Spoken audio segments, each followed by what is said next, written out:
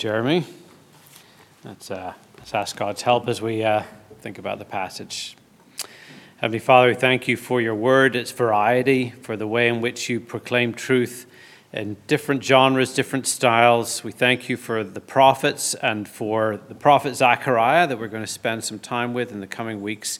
We pray, Father, that you would instruct us, encourage us, correct us, and that we would know that we have encountered the living God through his word as a result of the time we spend together now. We ask this in Jesus' name. Amen. Last week we finished a sermon series in Luke's Gospel, looking at meals with Jesus. And this week, to use a catchphrase from the 1970s British comedy show Monty Python's Flying Circus, now for something completely different. Listening to the reading of the first chapter of Zechariah, as Jeremy just read it for us, might have left us feeling like we're in a very, very different world with its visions and its horses, its horns, its craftsmen. But believe it or not, there is a connection from where we were last week to where we are today. Last week, our final passage in the Meals with Jesus series was in Luke 24, Jesus, after his resurrection, walking on the road to Emmaus with two travelers. As we saw last week, these two initially were clueless to the identity of their traveling companion. They had no idea that they're walking with the risen Jesus. And so Luke tells us that while still incognito, Jesus enters into a Bible study with them to enable them to understand the events of the previous few days, his death, his resurrection. And here's how Luke described the beginning, the nature of this Bible study. Luke 24:27, beginning with Moses and all the prophets, Jesus interpreted to them in all the scriptures the things concerning himself. Now, many have wondered over the years, what did Jesus' class syllabus look like that particular day? And there are quite a few Old Testament passages that are strong candidates for what would have been discussed on that Sunday afternoon walk, from Genesis, Leviticus, Psalms, Isaiah, to name a few. But an Old Testament book that is perhaps often overlooked in that list would be this one, the book of Zechariah. Zechariah is one of the 12 minor prophets of the Old Testament that make up the last dozen books of our Old Testament. It's the longest of the minor prophets, running to 14 chapters. But here is perhaps what is most surprising and not that well known about Zechariah, that after the book of Psalms, Zechariah is the most quoted or alluded to Old Testament book in the Gospels. That is, if you exclude Psalms, Zechariah is referenced more frequently in the Gospels than any other Old Testament book. In fact, if you take the whole New Testament, it's referenced about 70 times. So it seems highly likely that Jesus would have directed the attention of his two walking companions to this very book on that first resurrection afternoon. Now that said, as you may have picked up in the reading, Zechariah is not the easiest of books, which is perhaps why many of us haven't spent an awful lot of time in it. Here's how one commentator put it: Zechariah is the longest and most obscure of all the minor prophets and the most difficult of any of the Old Testament books to interpret. One should approach it with prayer and humility, acknowledging his own limitations and knowing that he cannot afford to be dogmatic. So we're going into this with a lot of prayer, a lot of humility, but you're smart people. You've worked your way through Leviticus and Daniel and parts of Revelation. You can do this as we spend these coming weeks up through Easter working our way through this book. It's a book that's made up of a series of 8 visions, 2 sermons, and 2 oracles delivered by a prophet whose task was to bring comforting words to God's people who were disillusioned, disappointed, and just a bit fed up. Here were people struggling to follow God when everything seemed to be against them, feeling crushed by their own difficulties, couldn't see the larger plan of God that he had for the world. Here were believers who desperately needed to see a bigger vision, bigger picture of God's character and purposes to put their own struggles in context. But here's why it's a good time for us to be studying Zechariah, over the coming weeks, because all the things I've just said about God's people then could be said about God's people today.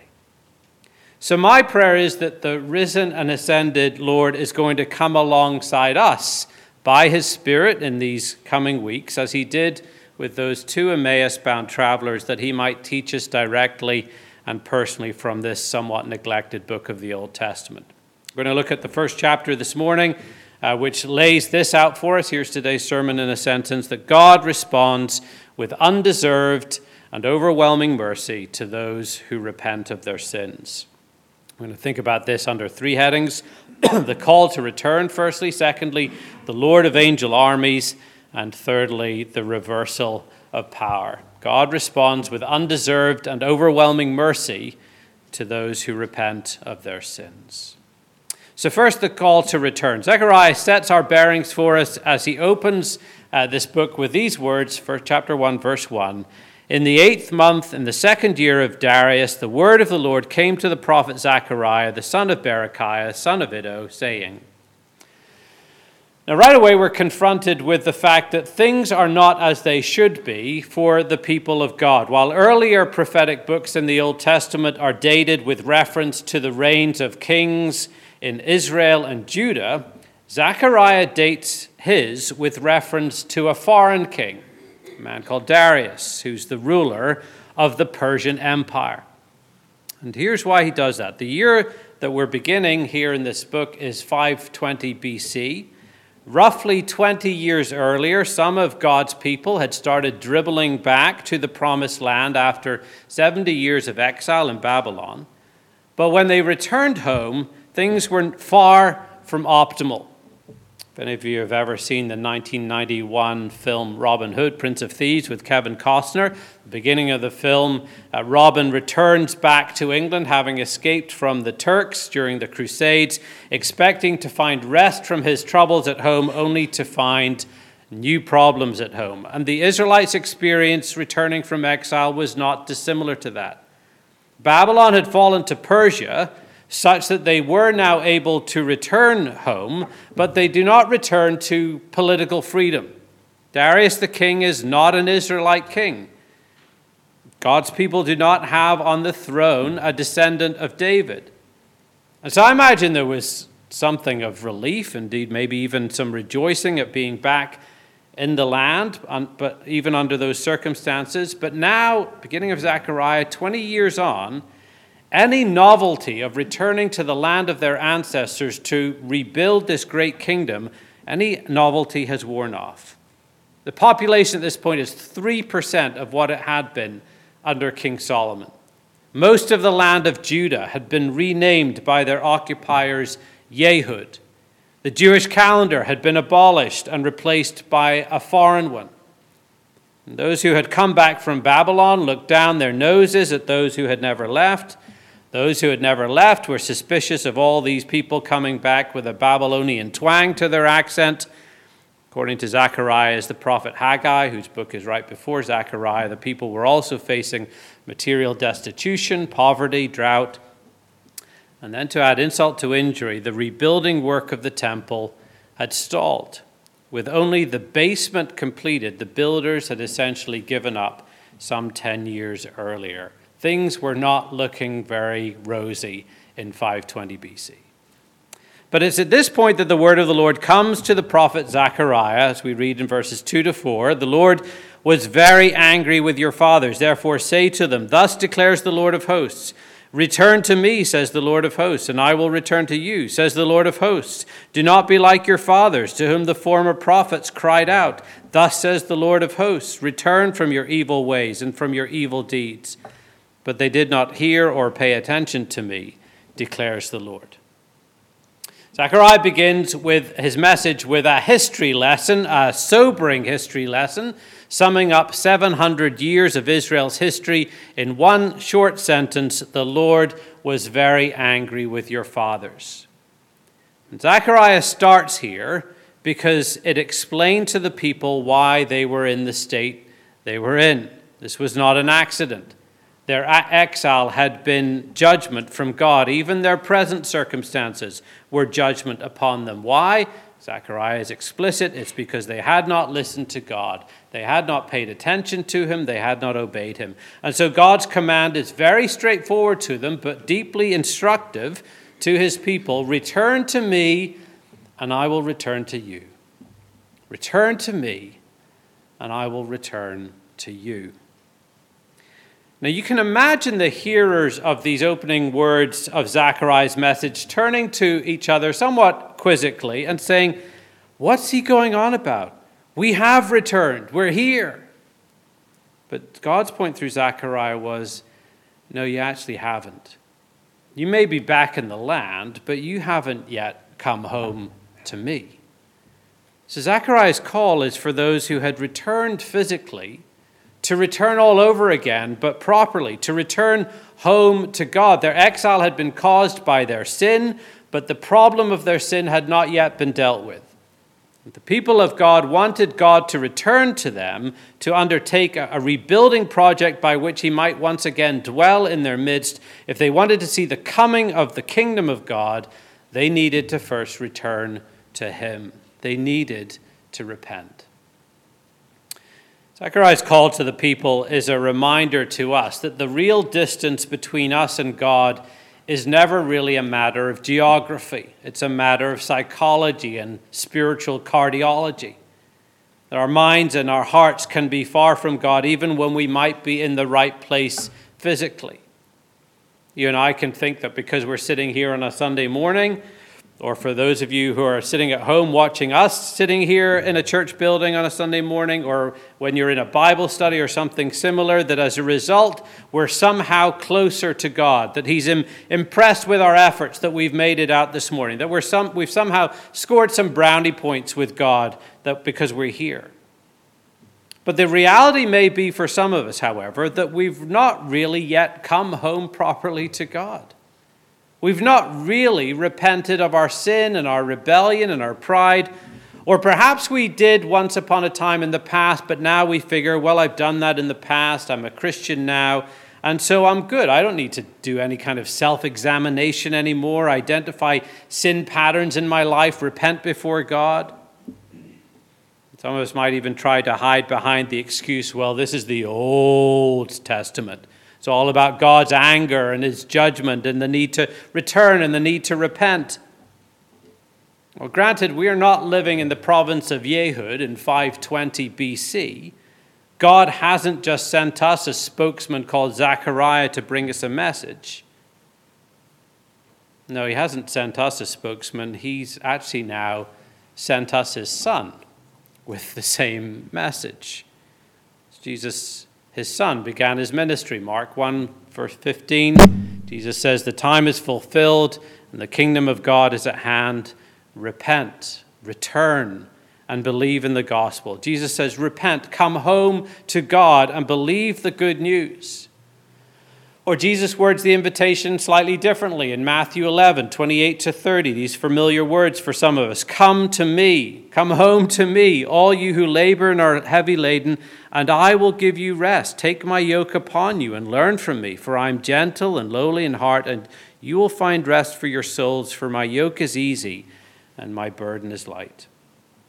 I know that many of you have read and greatly benefited from Dane Ortland's book, Gentle and Lowly, which draws its title from these verses. Listen to what Dane Ortland says about these particular verses. He says, his yoke is kind and his burden is light.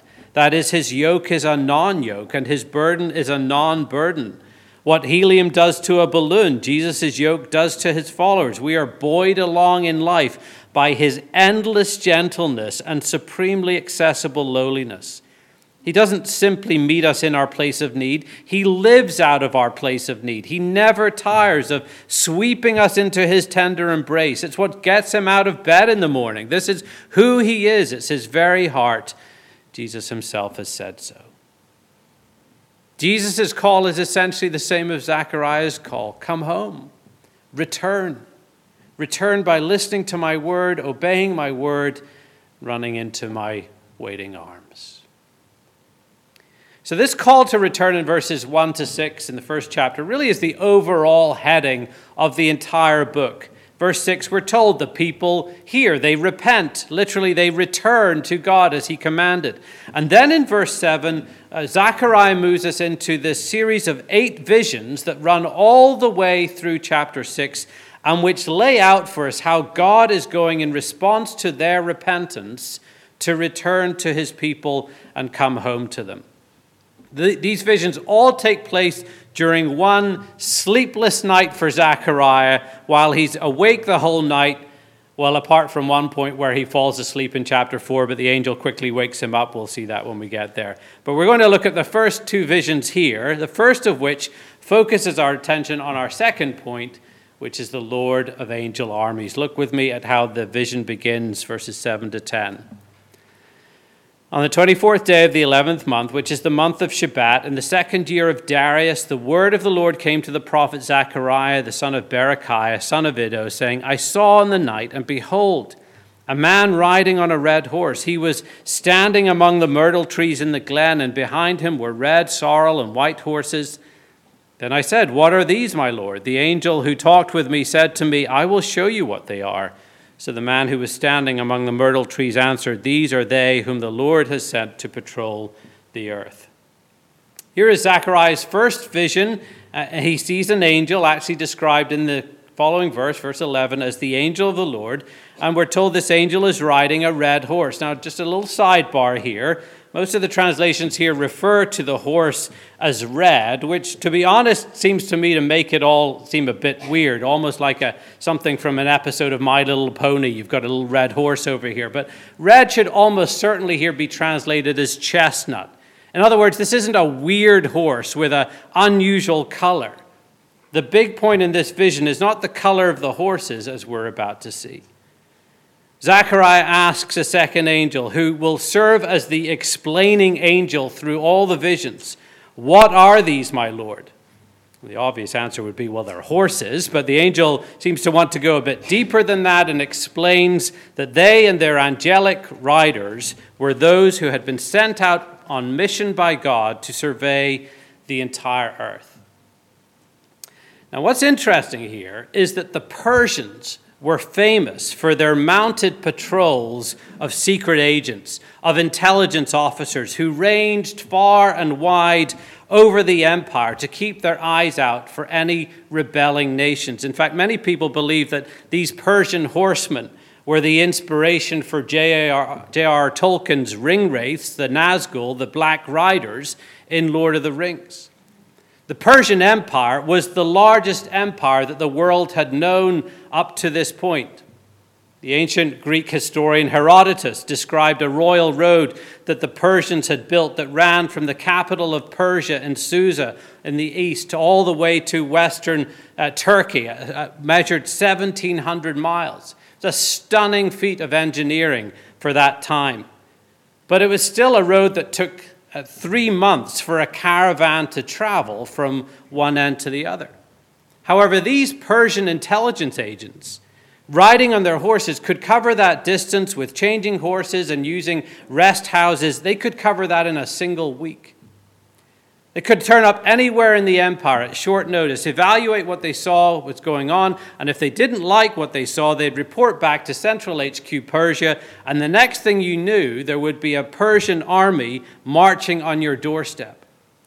So you can imagine the fear that you would have felt as an Israelite seeing these Persian horse riders on the horizon. What if they sent a bad report back, and the next thing you knew, you were being sent into exile a second time?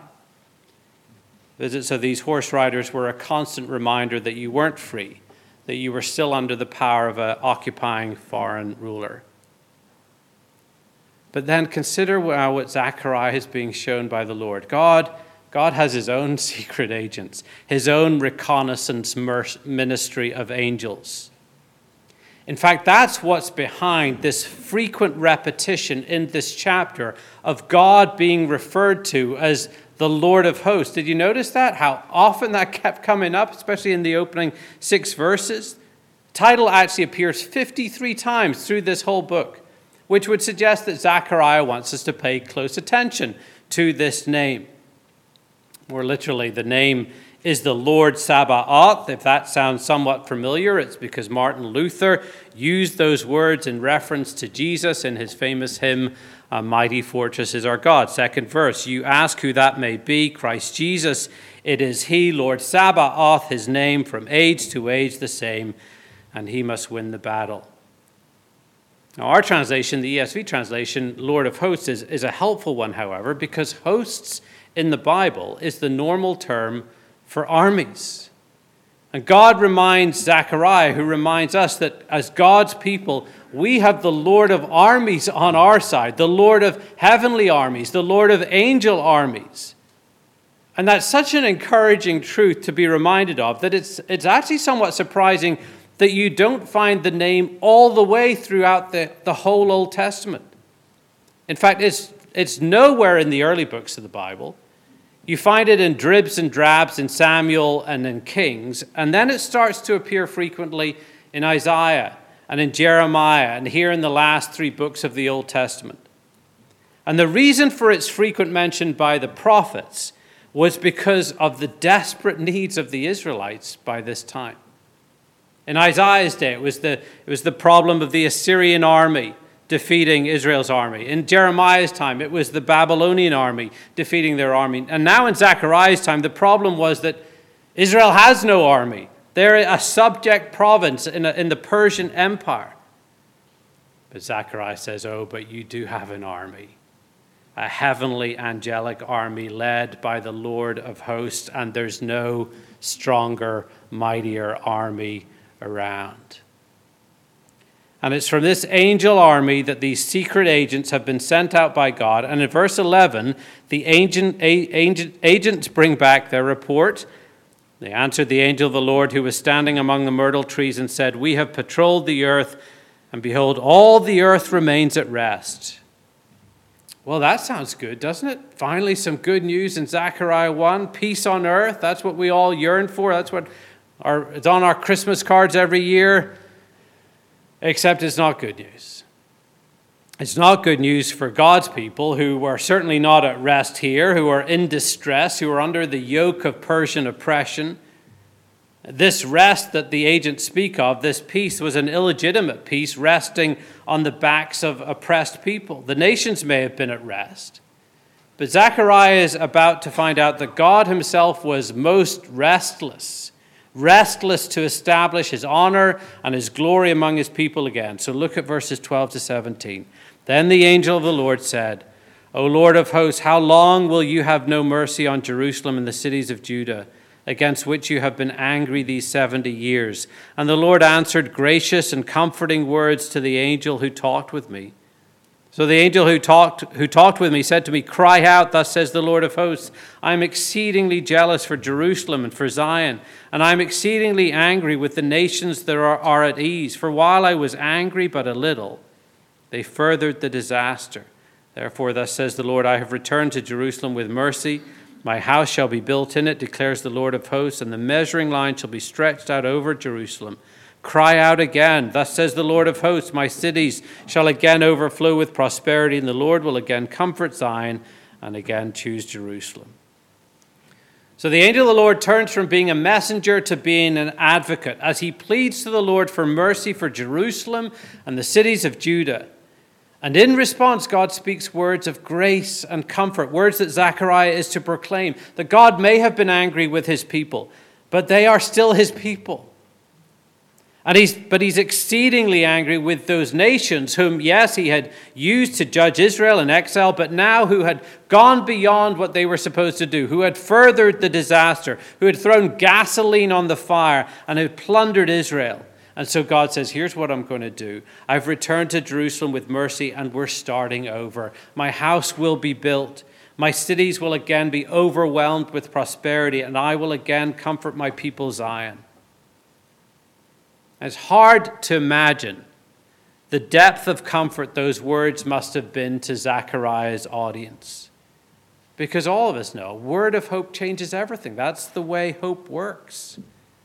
And here they hear God has not abandoned them.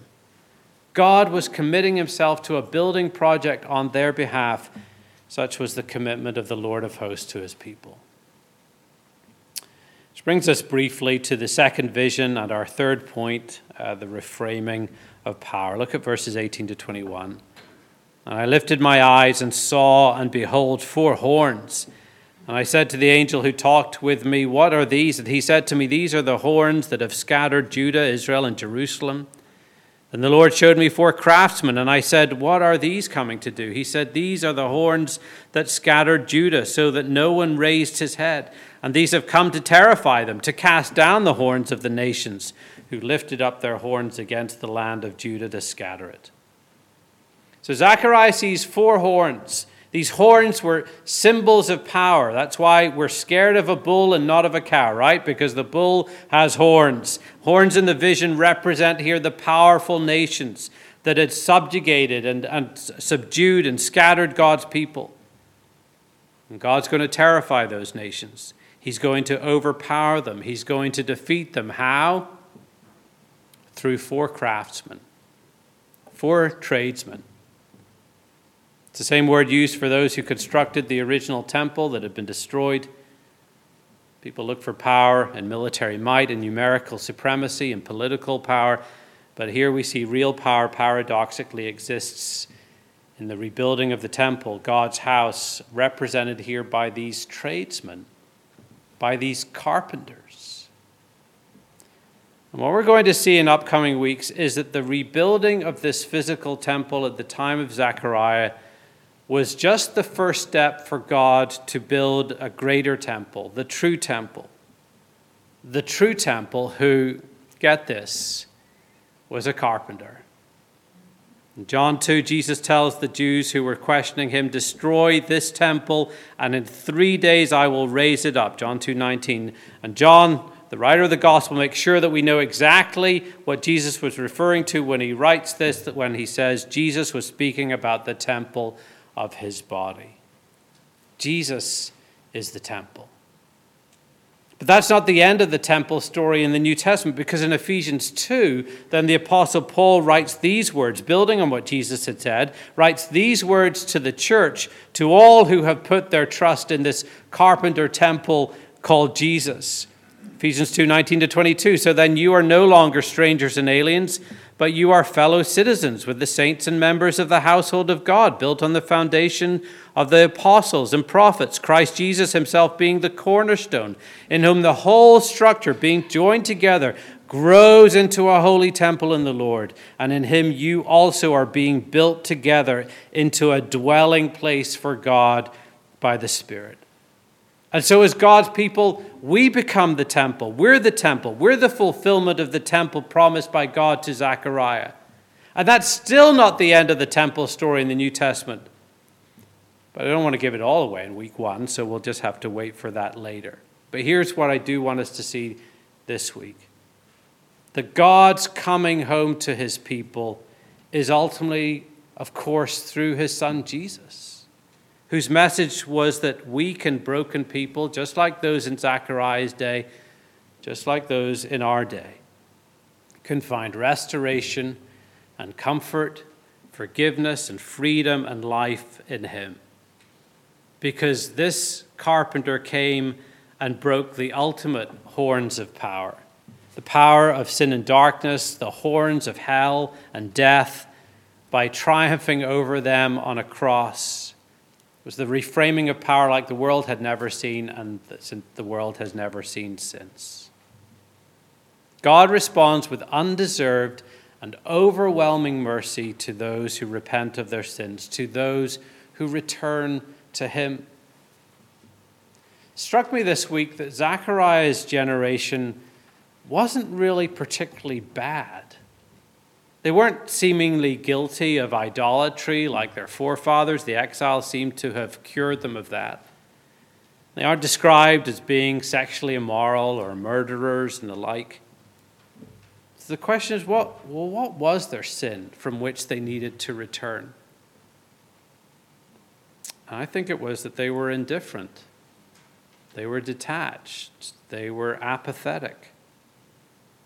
The Lord of hosts had essentially reconfigured the entire political landscape of the ancient Near East to get them back to Jerusalem, to restore his name, and his reputation and his temple, and they couldn't be bothered to do anything about it. And I wonder if that might be God's particular word to us today. As far as I can tell, PCKS, the EPC, we're not rotten to the core with immorality and idolatry. But God has reconfigured all of history to bring his Son into this world. And some of us are just kind of in the comfort zone. Perhaps just a little indifferent, perhaps lacking passion for God and his kingdom, perhaps unwilling to take risks for him. And to such people, God says, return to me, and I'll return to you. And to those who return, God has shown that he responds with undeserved and overwhelming grace and mercy. Let's pray. Heavenly Father, Lord of hosts, we praise you and thank you for your commitment to your people, for your presence with us, your protection of us, your desire to be in relationship with us. Lord Jesus, we thank you for your invitation to come to you and find rest, true rest. Lord, what a great God you are. What a faithful God you are. How merciful and gracious to us in ways that we simply do not deserve. But as you have revealed a little bit more of who you are to us today, may that make all the difference in how we live our lives this week, for we ask it in Jesus' name. Amen. Respond